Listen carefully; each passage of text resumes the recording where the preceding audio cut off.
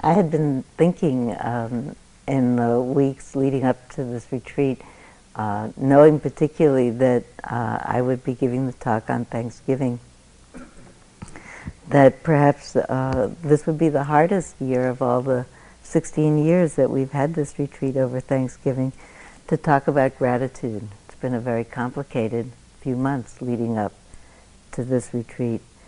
And I thought it might be the hardest time to talk about gratitude and Thanksgiving. And I think it will turn out to be, in some ways, the easiest of all. When Guy talked last night, he talked about the nature of mind, being brilliant and pure, innately and inherently good, inclined to compassion. We've seen so much since September 11th of the response of compassion towards people that are even far away from us, that we don't know. In Germany, 250,000 people came out for a prayer vigil in one place, either Frankfurt or Berlin, I'm not sure, but 250,000 people came together in a prayer vigil for people on the other side of the earth whom they didn't know, because that's what human hearts do. They feel moved by other people in their struggle and in their pain. So what it becomes most clear that I can talk about and be grateful for is I'm incredibly grateful that we have a human heart that's capable of grieving and capable of loving enormously. You know, it's part of Buddhist lore to think about the preciousness of a human birth, and how it's described as being really such a precious and rare event that the likelihood of a human birth is about the same as the likelihood of a giant sea turtle, the only sea turtle in the whole world, giant sea turtle circling under all the seas of the whole earth, that sticks its head up above the water only once every 100 years, and that on all the seas and all the oceans of the whole earth there's just one ring, like a life buoy, that's out there floating around on all the oceans of the earth. Once every 100 years this one turtle sticks up his head, and the likelihood that that turtle will stick his head up through that one loop is the likelihood of a human birth. So rare and so precious. I think it's rare and it's precious because amongst all animals, we have the capacity to love and to mourn, to remember, to celebrate. We care with particularity about the people with whom we are in connection. We can learn new things, we can invent, we can create, we can do things that the people before us didn't know how to do. It's an incredible thing, a human mind, and it's an incredible thing, a human heart. It can touch people in empathic response and feel their feeling and rejoice with them and grieve with them. It's an incredible thing, a human birth and a human heart. Sometimes we remember and we celebrate particular births and deaths communally because we know about them. Today is November 22nd. It's the earliest Thanksgiving in a very long time, and it is the death day of John Fitzgerald Kennedy. Probably most of us can remember where we were when John F. Kennedy was assassinated. We remember probably the human parts of that picture. We remember the fact that his son, John Jr., was 3 years old. We probably remember what he was wearing when he stood at attention, actually saluting while the casket with his father went by. Probably remember that. We remember what his widow looked like. We probably all remember the stories of the whole life of Jacqueline Onassis after that, and her death, and the death of John Jr. And so a whole life happened in a story that we communally know, amongst a whole world of stories that we don't communally know, but also begin in a life and end in a death and have all kinds of things happen in between. And the people in this room who are very young might not remember that event of John Kennedy's death as viscerally, perhaps, as those of us who were adults. Perhaps they remember it, or my grandchildren will certainly remember that as a history book event, the way I remember that John Wilkes Booth shot Abraham Lincoln. I wasn't there. I don't feel it, but I know about where it was, and I know about it. And sometimes when we think about famous people that we remember in a certain way, we remember what was their wisdom, what was the way that they were, or what do we imagine was their wisdom. So we think about, for instance, Abraham Lincoln, and then we know the Gettysburg Address. And then we think about his message of freedom and liberation. I was thinking about it and thinking about the lines in the Gettysburg Address that charge us, it is rather for us the living to continue the work that the people here who died have thus far so nobly endured. That it is up to us to continue the work of liberation, I take away from that. That it's up to us to do something in our lives that credits a vision of freedom that other people had. That's the only way that we hallow lives. We take the wisdom that we get from them and live it into the future. We become the carriers of wisdom, all of us. If I think about John Kennedy, we will all remember his inaugural address where he said, "Ask not what your country can do for you, ask what you can do for your country." What will you take and do into the future? How will you take this wisdom and live it into the future? What I really wanted to talk about today is that we don't know everyone communally. We don't have communal memory of each other's family. We have communal memory of public figures. But I really think that everyone's life is, in its own way, an extraordinary act of heroism. Everybody, ordinary people, have a unique life, exactly their own. Ordinary people, when they pay attention, have that same vision of the need to liberate, the need that everyone be free, that no one be subjugated, that there's a way to live well, celebrate life, even that it passes. Even people who didn't go to school, even people who don't have a labeled spiritual practice. The 22nd of November is also my grandfather's birthday. If my grandfather were alive, he would be 119 years old today. But nobody knows him except me and my husband. My grandchildren have heard about him. They're his great-great-grandfather. His name was Ephraim Fischel Fuchs, and he was born on the 22nd of November, 1882, in Austria, the 8th of 9 children. If I tell you 5 sentences about his life, you'll know something about him, and you'll feel his life. It's the 8th of 9 children. He lived on a farm. They were desperately poor. And when he was 25 years old, and he heard about the possibilities of living in America, couldn't read, he couldn't write, he didn't know a trade, but he decided to go to America, and he told his family in a way that came to me last night as Guy was talking about Ajahn Sumedho's wisdom of being able to see things and say, it's like this. And when you know it's like this, there's no fuss about it. He went to his family and he said, it's like this. I'm going to America. There are 2 choices.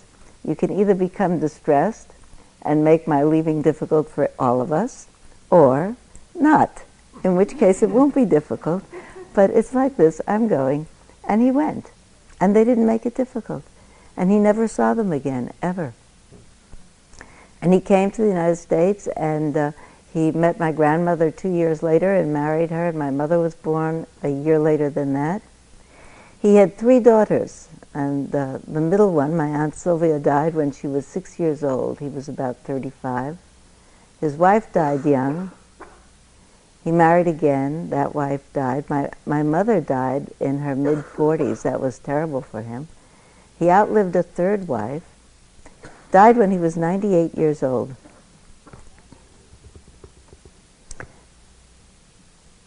And the only business that he ever went into with his nephew went bankrupt. And he was really, and remains, a wisdom figure of my childhood, because he paid attention. Couldn't read, and he couldn't write, and he didn't go to school. He never heard of the Buddha, but he paid really close attention to his life. And I think that that's really what we're practicing here, this practice of paying attention. So I want to tell you 3 wisdom statements of his. The first one he would say in response to a challenge, some desperate challenge in his life, maybe the death of my mother, or the death of someone else in the family, or one of his wives, or some setback. He would grieve mightily. Didn't pass over him. He cried. He's one of the few men that I knew that cried. He would cry, and then he would put himself together and pull himself together. He would take a great big breath in, and he'd say, well, what are you going to do? That's life. That is an incredible wisdom statement. That really is the first noble truth, is it not? Life is extremely difficult. Not because we're doing it wrong, not because we made a mistake. What are you going to do? That's life. What are you going to do is you're going to grieve, and then you're going to pick up and do the next thing.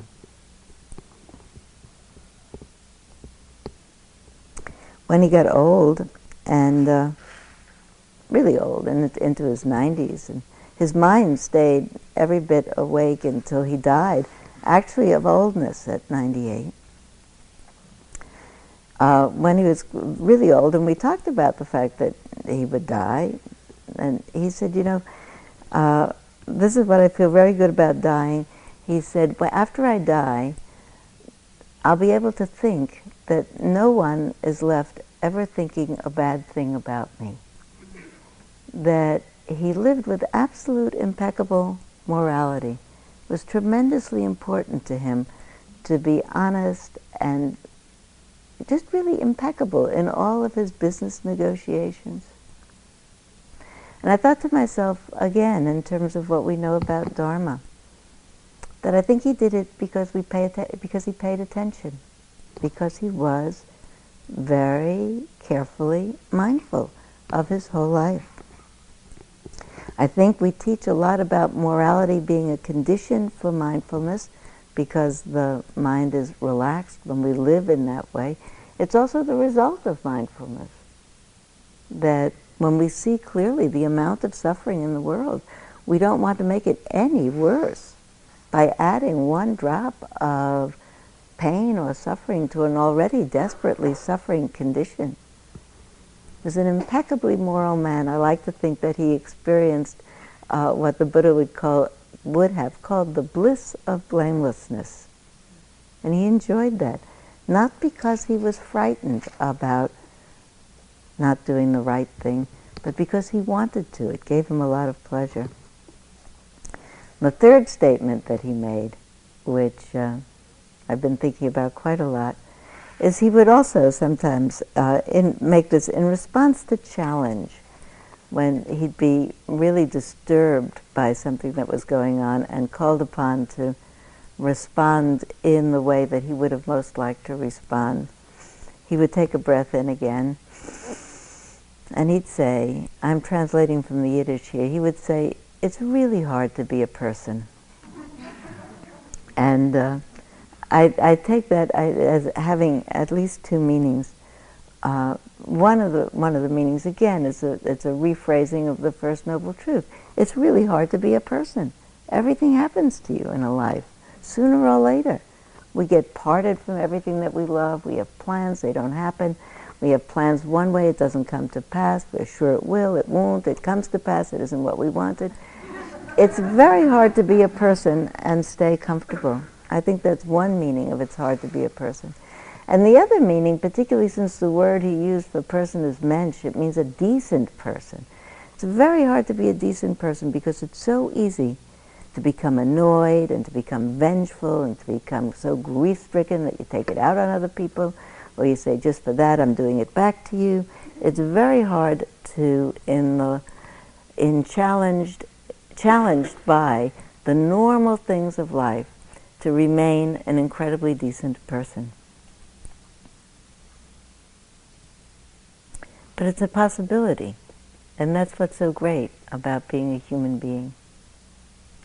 One of the things that I've been thinking about, this is sort of a parenthetical thing, but I wanted to say it because it's been on my mind. Anyway, here it is. I've been incredibly grateful for the internet since these last 2 months of troubles, because all of a sudden, all of my friends have reached out and touched each other way more than normal, probably yours,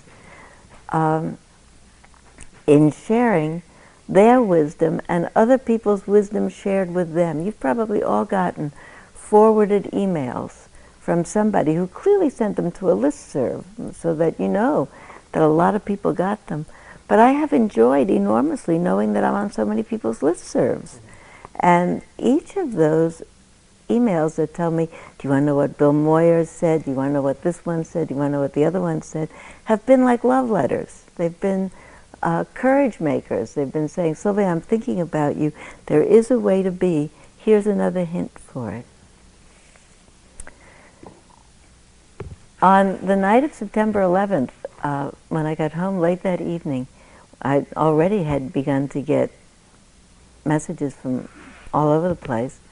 And the message that I've been carrying with me and talking about a lot since then has been one particular message that went this way. It said, here are 3 things that you can do right now.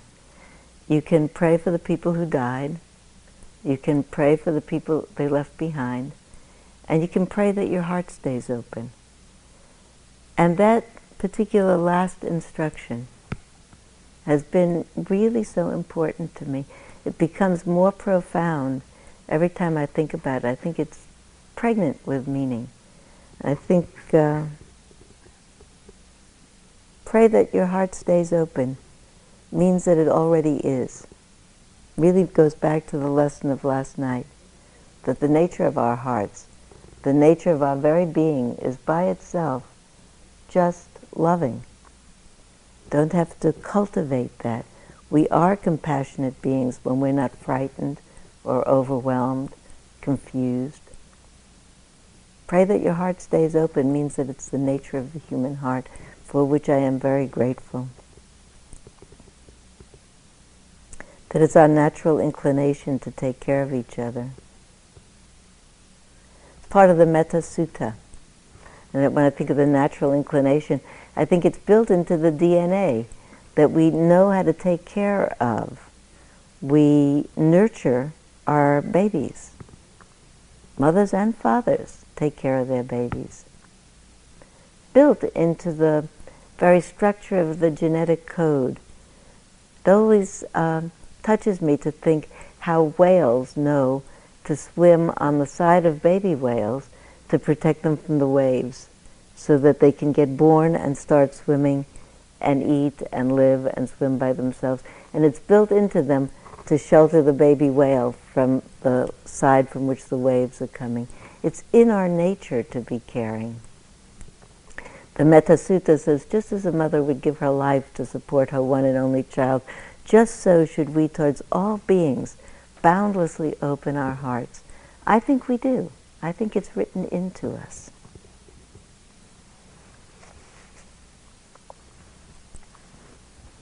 I think we get overwhelmed. There's a line from a Shakespeare sonnet that the line is life piled on life. Sometimes it seems to be happening so fast. We just finish handling this and then here's this, then we finish handling that and then here's this. It's like hard to keep your head above water sometimes. And I know from talking to you in interviews here that so many of you said, finally I'm on retreat, I can take a breath. And lives are difficult.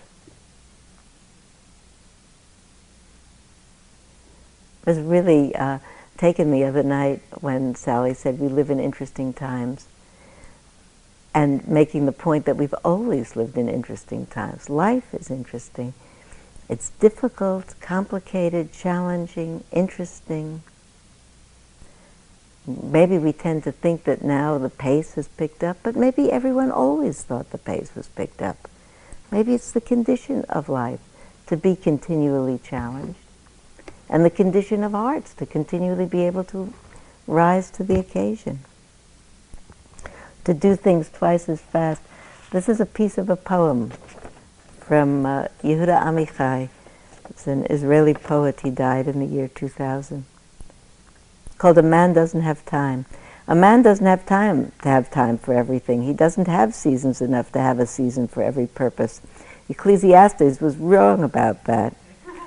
A man needs to love and to hate at the same moment, to laugh and to cry with the same eyes, with the same hands to cast away stones and to gather them, to make love and war and love, and to hate and forgive and remember and forget, and to set in order and confuse, to eat and to digest what history takes years and years to do.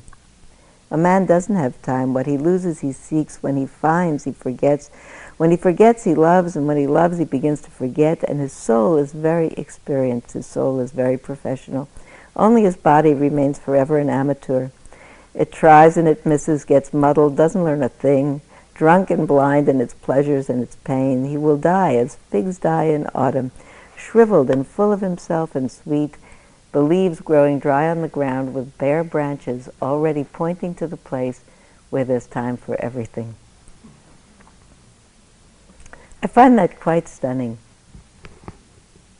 We have to do everything at the same time and make lots of space for it.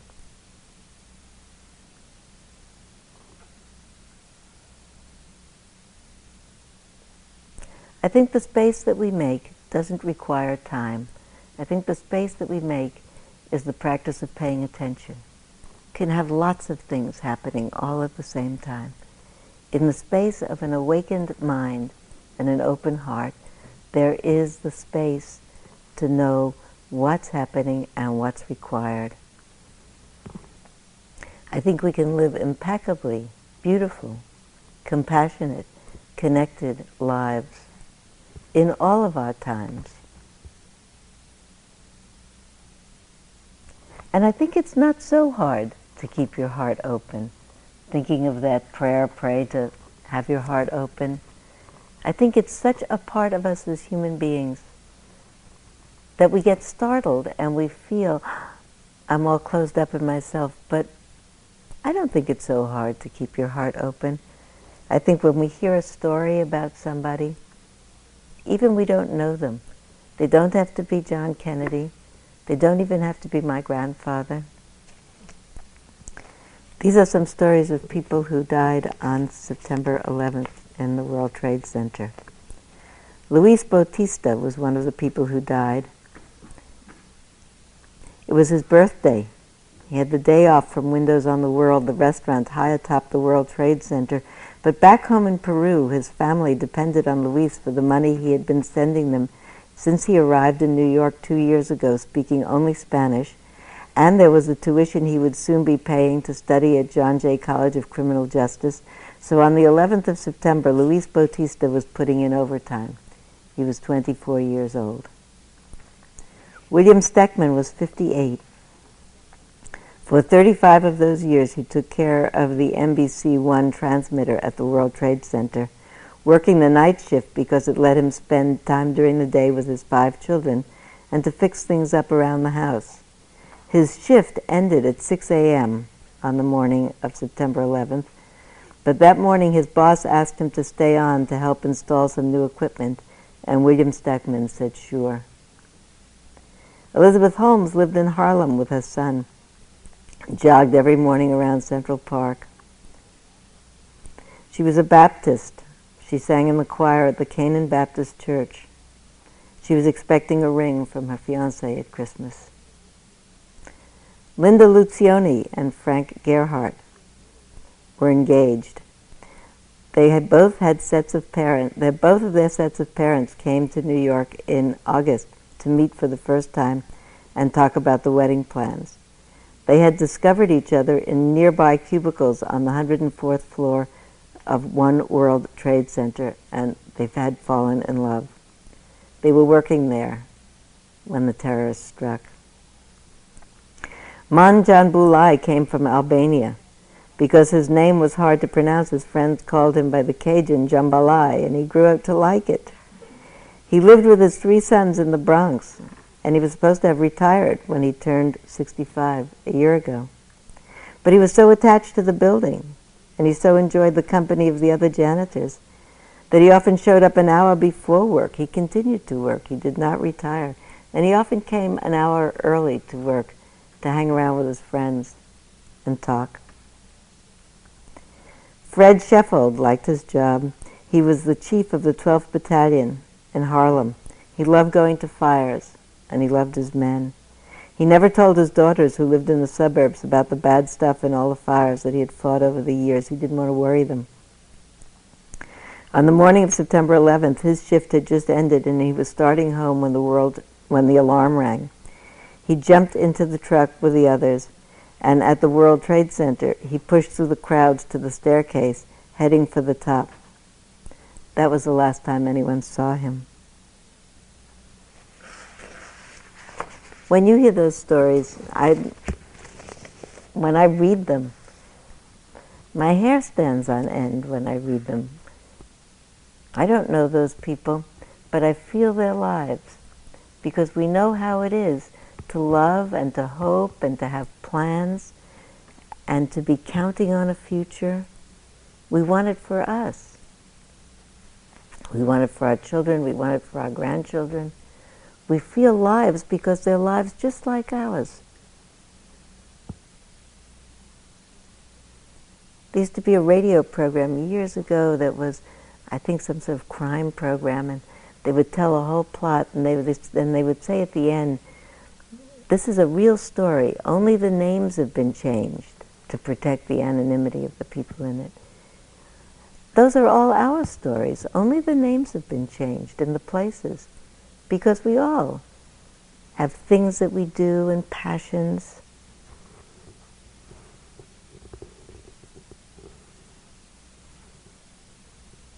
I think when we hear those stories, we think it could be us. And in a certain way, it is us. It's us in another form right now. But we're doing the same thing in whatever way we're doing it.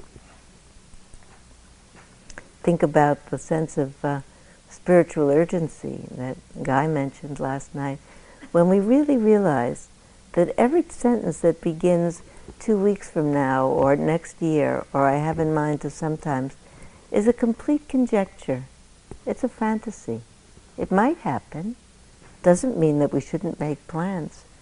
But really, the only time we can do anything is right now. I was thinking as well about the phrase, the tides of karma that keep pulling us. Tides of karma are so strong. If we have in our intention to overcome those tides of karma, there isn't a moment to lose, because we only have this moment right now. Someone told me a story yesterday morning at breakfast. I eat down at the yurt, and somebody said, "This happened to me on last Mother's Day, on the day before Mother's Day. I called my mother," this person said, "and I had a very difficult relationship with my mother. This person is a grown person, and her mother is an elderly woman, and this person who told me the story, her children are grown. She said, my mother is a difficult person, and our relationship has been difficult. Last year, on the day before Mother's Day, I was inspired to call my mother and say, what are you doing tomorrow? And my mother was not doing anything, and I was inspired to say, Mom, I'll spend the day with you. I said, I picked her up, and we just hung out. And my daughter worked in Taco Bell. I took my mother to Taco Bell. We ate tacos. And then we went to my sister's house, and I hung out at my sister's house with my mother. And I took my mother home. We had a good day. And 2 weeks later, my mother had a cerebral aneurysm, and she died. And she said, I was really glad that I had done that. Imagine the serendipity of that. Imagine the good fortune of having gotten in that reparation right before literally the deadline for it. And when I hear that story, I think to myself, we never know when the deadline is. We are living in a life without deadlines. It makes for me such an urgency to be sure that I do not have any outstanding reparations that have to be made. There isn't a time other than now to make it. I'm pretty sure that fairly soon someone will publish an anthology of all of the recorded conversations that they were all in the newspapers in the days following September 11th, of the phone calls that people made from the World Trade Center or from those airplanes. Everybody said the same thing. They said, I love you. Take care of yourself. Take care of the children. Tell them that I love them. That's all that anybody said. All the other things that we're likely to say to people, I wish you had done this, I wish you had changed it.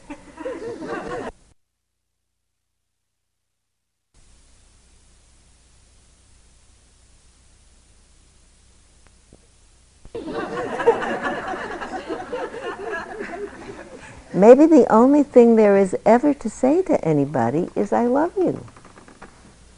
Everything else is extra. It's beside the point, and it's not helpful. I was very touched by the phone calls in which people, having realized that their escape routes were blocked, called and said, I don't think I'm going to get out of here alive. And I love you, take care of yourself, take care of the children. We are none of us going to get out of here alive. The people who made that phone call knew it in a way that we forget way too often.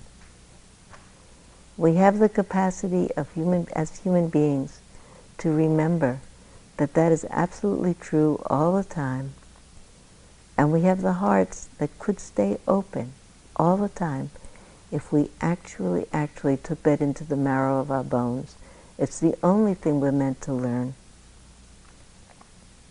That's the spiritual urgency. And James spoke the other night. He talked about forgiveness and patience and a sense of lightness, which I mean for you to have from what I'm saying. I don't find this depressing. I find it tremendously inspiring.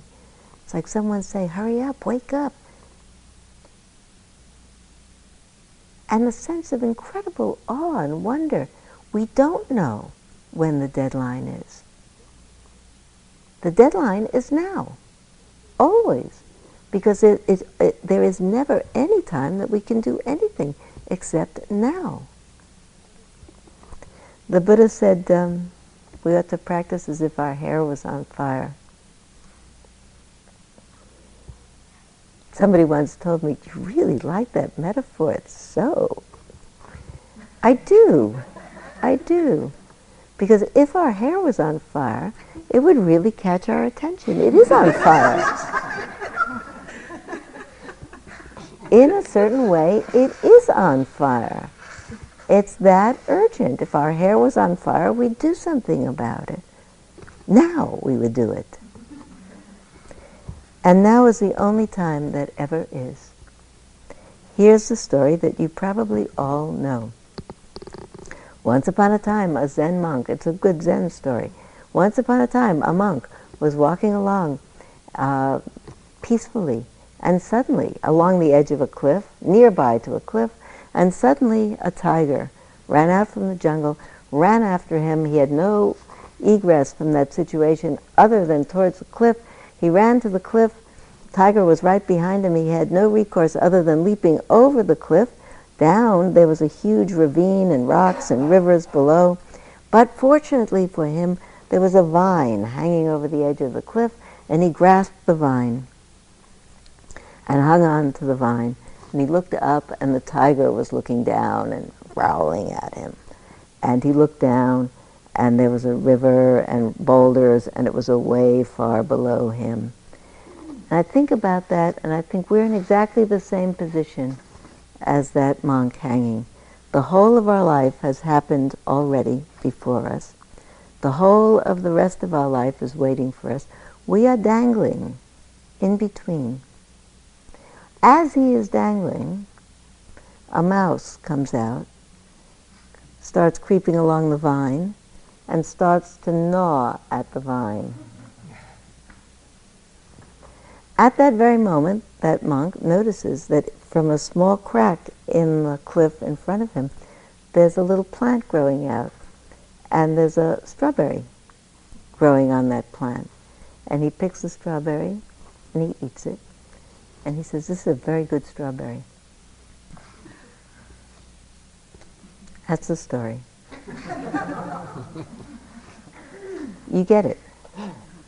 Here's the story. When I left, when my husband and I married, which is almost 47 years ago, we left Brooklyn, where all of our relatives lived. Brooklyn and New York City, maybe the Intrepid in New Jersey, but everybody lived right there. And we went to Kansas, which, as far as my family was concerned, was on the moon. And we developed the habit because they wanted to feel connected to us. People didn't go back and forth, that didn't take planes like we now take planes in those days. So we developed the habit every year on Rosh Hashanah, when we sent out greeting cards, Happy New Year, to the family, to take a family photo and send it to the family. So we had we had 4 parents. I even had a grandparent at that time. And we had lots of aunts and uncles and cousins. And so it became a family thing. We did that every year. And then as time went by, we had children. So every year there were more people in the picture. Then there were 3 people and 4 people and 5 people, 6 people. And then a lot of years went by and we didn't have more people, but everybody in the photo every year got bigger and older. And then by and by, all of our people began to choose people to spend their lives with, so we got more people in the photo. And then they had children, so we got more people in the photo. So what had previously been a very simple maneuver of saying, let's step out in the backyard and take a picture, became a more complicated thing, because you had to arrange with people, even that all my family lives nearby, to get them all at the same time and in the same place and dressed appropriately and in a good mood was it got to be a big production.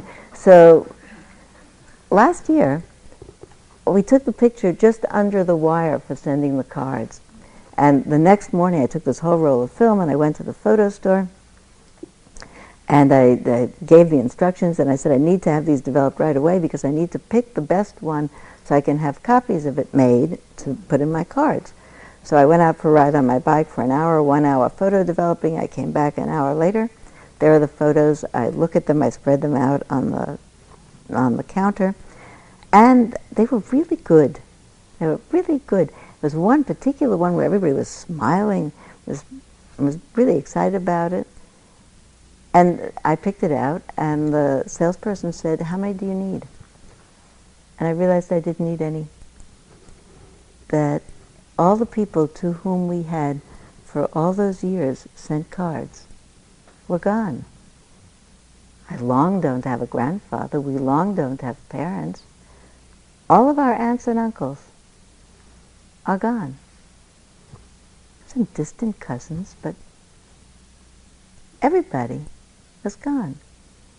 I thought to myself, I was really surprised. I was a little embarrassed. I had just an hour before told her I need these with some urgency. And so I looked down and I saw all these photos, and I thought, I said, so many of these are good. I think I have enough without copies. This will do. This will be fine.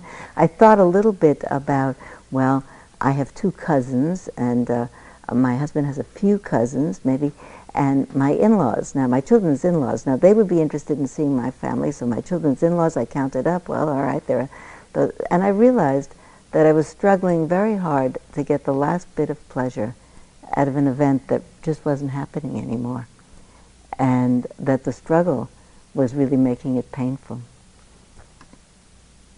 So I got together my photos, and I was going across the parking lot, going back to my car, feeling very dispirited. First of all, feeling sort of embarrassed with myself for having made such a production number about an event that, like orchestrating an event without a cause, so to speak. And where could I have been? I thought all of those people didn't die last week, or even last year. How come I didn't notice that they all disappeared? How come I didn't notice that if all goes well, I am actually the next in line for departing? I hope it goes well.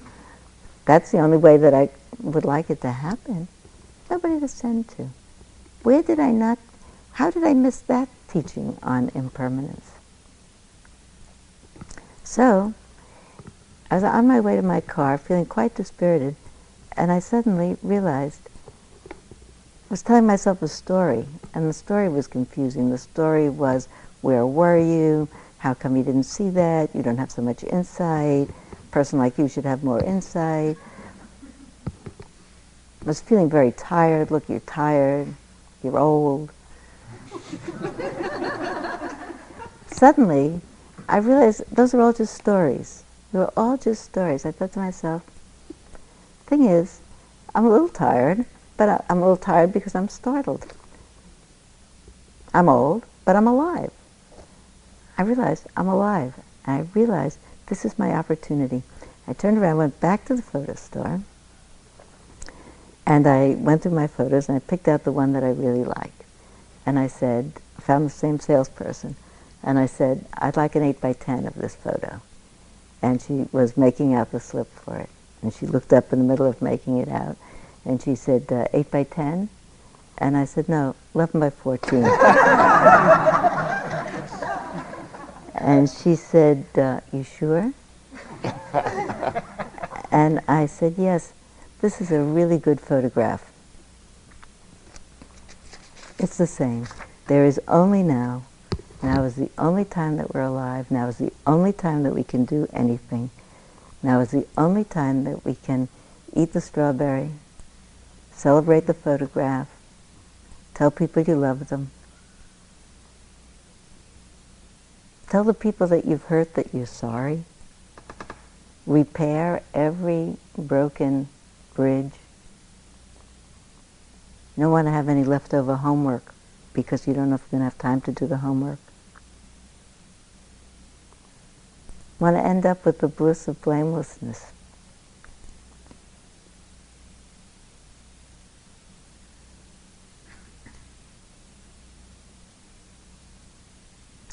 And James talked about those 4 attitudes that support the practice, keeping the heart open and the mind buoyant. He talked the longest about forgiveness, probably because it's the hardest of them, and maybe the most important. It's what really stays as the last story that gets in the way of seeing clearly and loving completely. When we see clearly, when our minds are clear, we are very selfless, we're very good, we pay very good attention.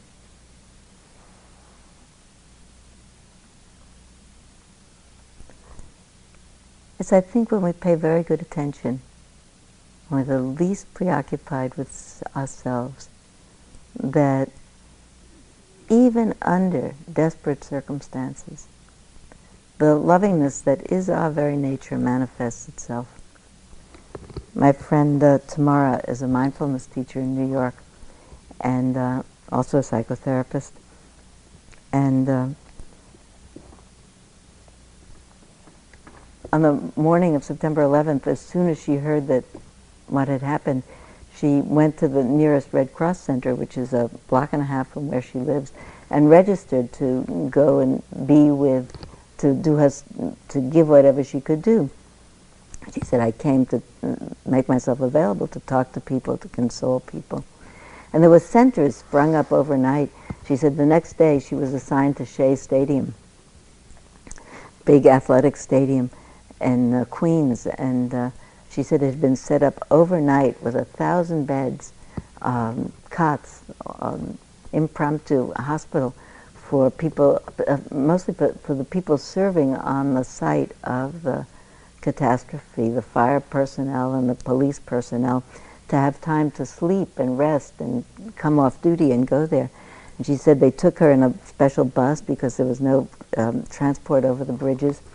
She said, but they waited all day, and they had 1,000 beds, and hardly anyone came. And they'd keep making announcements, and they'd say, a bus is coming, get ready, and there were other aid workers there. She said, by the way, the Red Cross filled up. By the time she was there, everybody else who had something to give was there volunteering. She said they waited, and they'd say, a bus is coming, and then it wouldn't come, a bus is coming, it wouldn't come. And finally, what became clear, they made announcements, is that they couldn't get people off the lines, that people would not leave. They would not take respite time, that people would go, the police and the fire personnel would go 2 blocks away, lie down on the sidewalk, sleep for an hour or two, and go back, that they really refused to leave, that they couldn't leave. She said somehow they managed. They slept a little and got up and went back into that disaster. So when we spoke the next day, she said, I want to talk to you about this because I have to talk a little bit more about it. I need more debriefing. She said the Red Cross debriefs people. She said, but it's overwhelming. So she told me all those stories and some more stories about the heroism. And she said, now I want to read you some haikus I've written.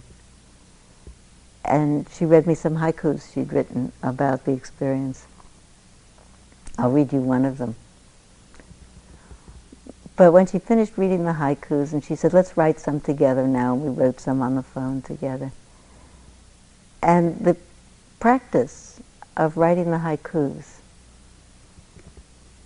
brought some balance to the moment. I think we reminded each other in that moment that in the middle of stunning catastrophe, the human heart can say, okay, I can do something creative now. I think that's the answer to why we felt better. Because that's what the whole world is going to have to do now. It's in a very terrible condition. It's going to have to say, okay, we can do something better now. We can create something new out of this very, very difficult time. So here's the haiku that Tamara wrote. This is hers. Adrenaline pumping the milk of human kindness 24/7.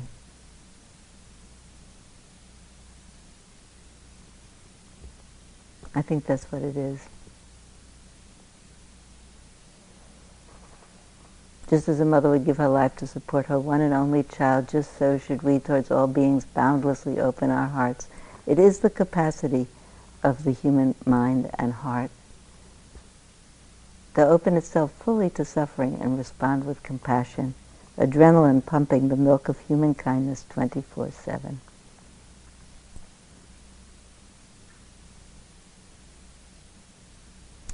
What we're doing here together, always, by paying attention, is connecting with the passions in life, the joys, the pains, the longings, ours and everyone else that we intuit as being the whole of humanity doing this life with us. Knowing that in the connecting, letting go of our separate selves and feeling our connections to each other is the freedom that we all so fervently desire. It's by being willing as we are to love fully and to grieve.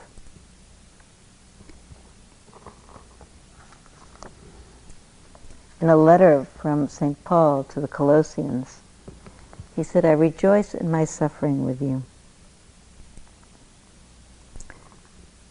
I so clearly understand that as not meaning I'm pleased that you suffer, I'm happy that you suffer, but I rejoice in my ability to feel your suffering. I'm grateful for a human heart. This is a poem from the Andalusian poet Adi Alvega. I was sleeping and being comforted by a cool breeze when suddenly a gray dove from a thicket sang and sobbed with longing, reminding me of my own passion. I had been away from my own soul so long, so late sleeping, but that dove's crying woke me and made me cry. Praise to the early waking grievers. I'd like for us to sit for 5 minutes now and do a practice together.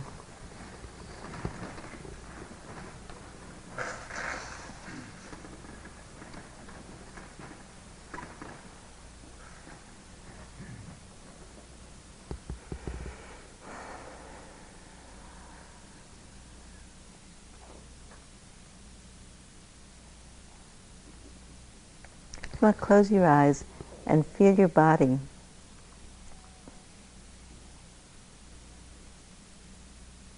Feel what it is to be alive. We are alive right now. You can tell it, apart from the fact that you're breathing, by the fact that you can feel yourself sitting. This very practice of bringing attention to the moment. You can tell that you're sitting without your eyes open. You can tell it because there's more pressure on your bottom than there would be if you were standing. You can tell from the pressures in your body, whether you're sitting on the floor or on a chair.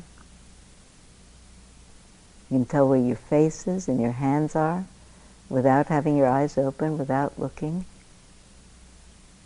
If you feel with all of your awakened attention the whole of this extraordinary energy body, you can feel where your edges of your body are, the shape of you.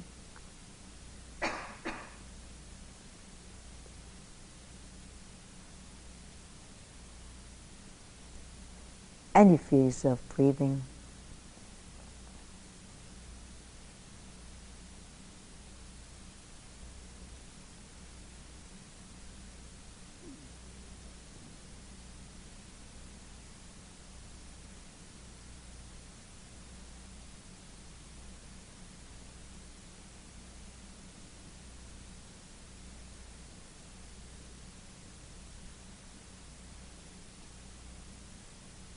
We'll use just as a reference for these few minutes of sitting quietly.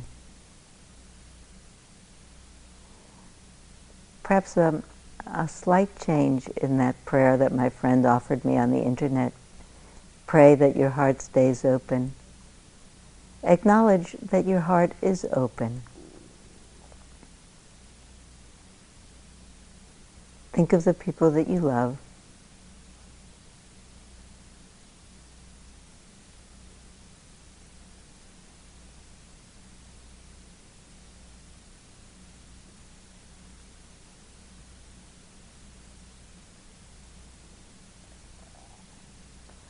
What I do at a time like this is I recite the names to myself. We can do it quietly today. I'll ring a bell. I ring the bell. Make a list in your mind. Say it to yourself of all the people to whom you feel connected, whom you love. This could be the preface to the names. It's like signing a card, making a statement. I love you. Take care of yourself. Take care of the children. Have a good life. I'll ring the bell and say the names to yourself in your heart.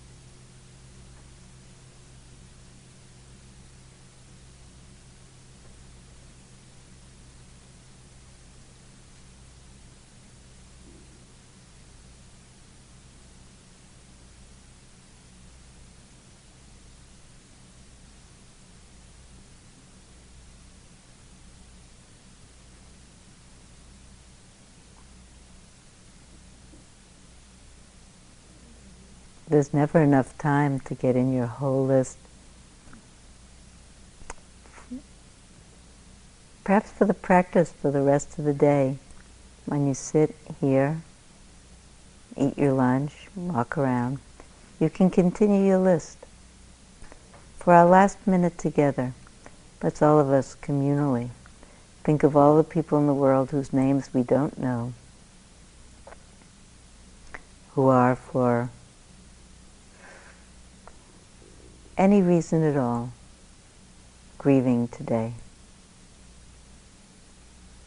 And with the compassion that's really the context of our natural heart, birthright of a human birth, for which I know we are all grateful, we can wish for them, may your suffering be eased.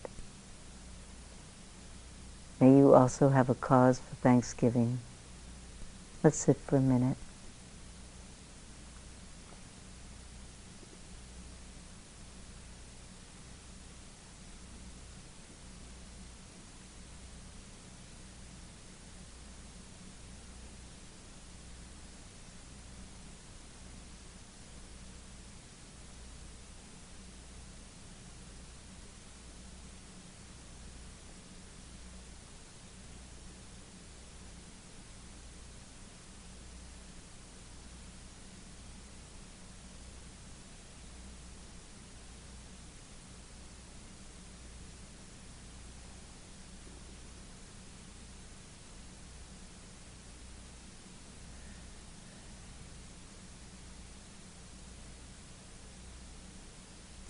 May all beings everywhere feel that peace that fills the heart with gratitude.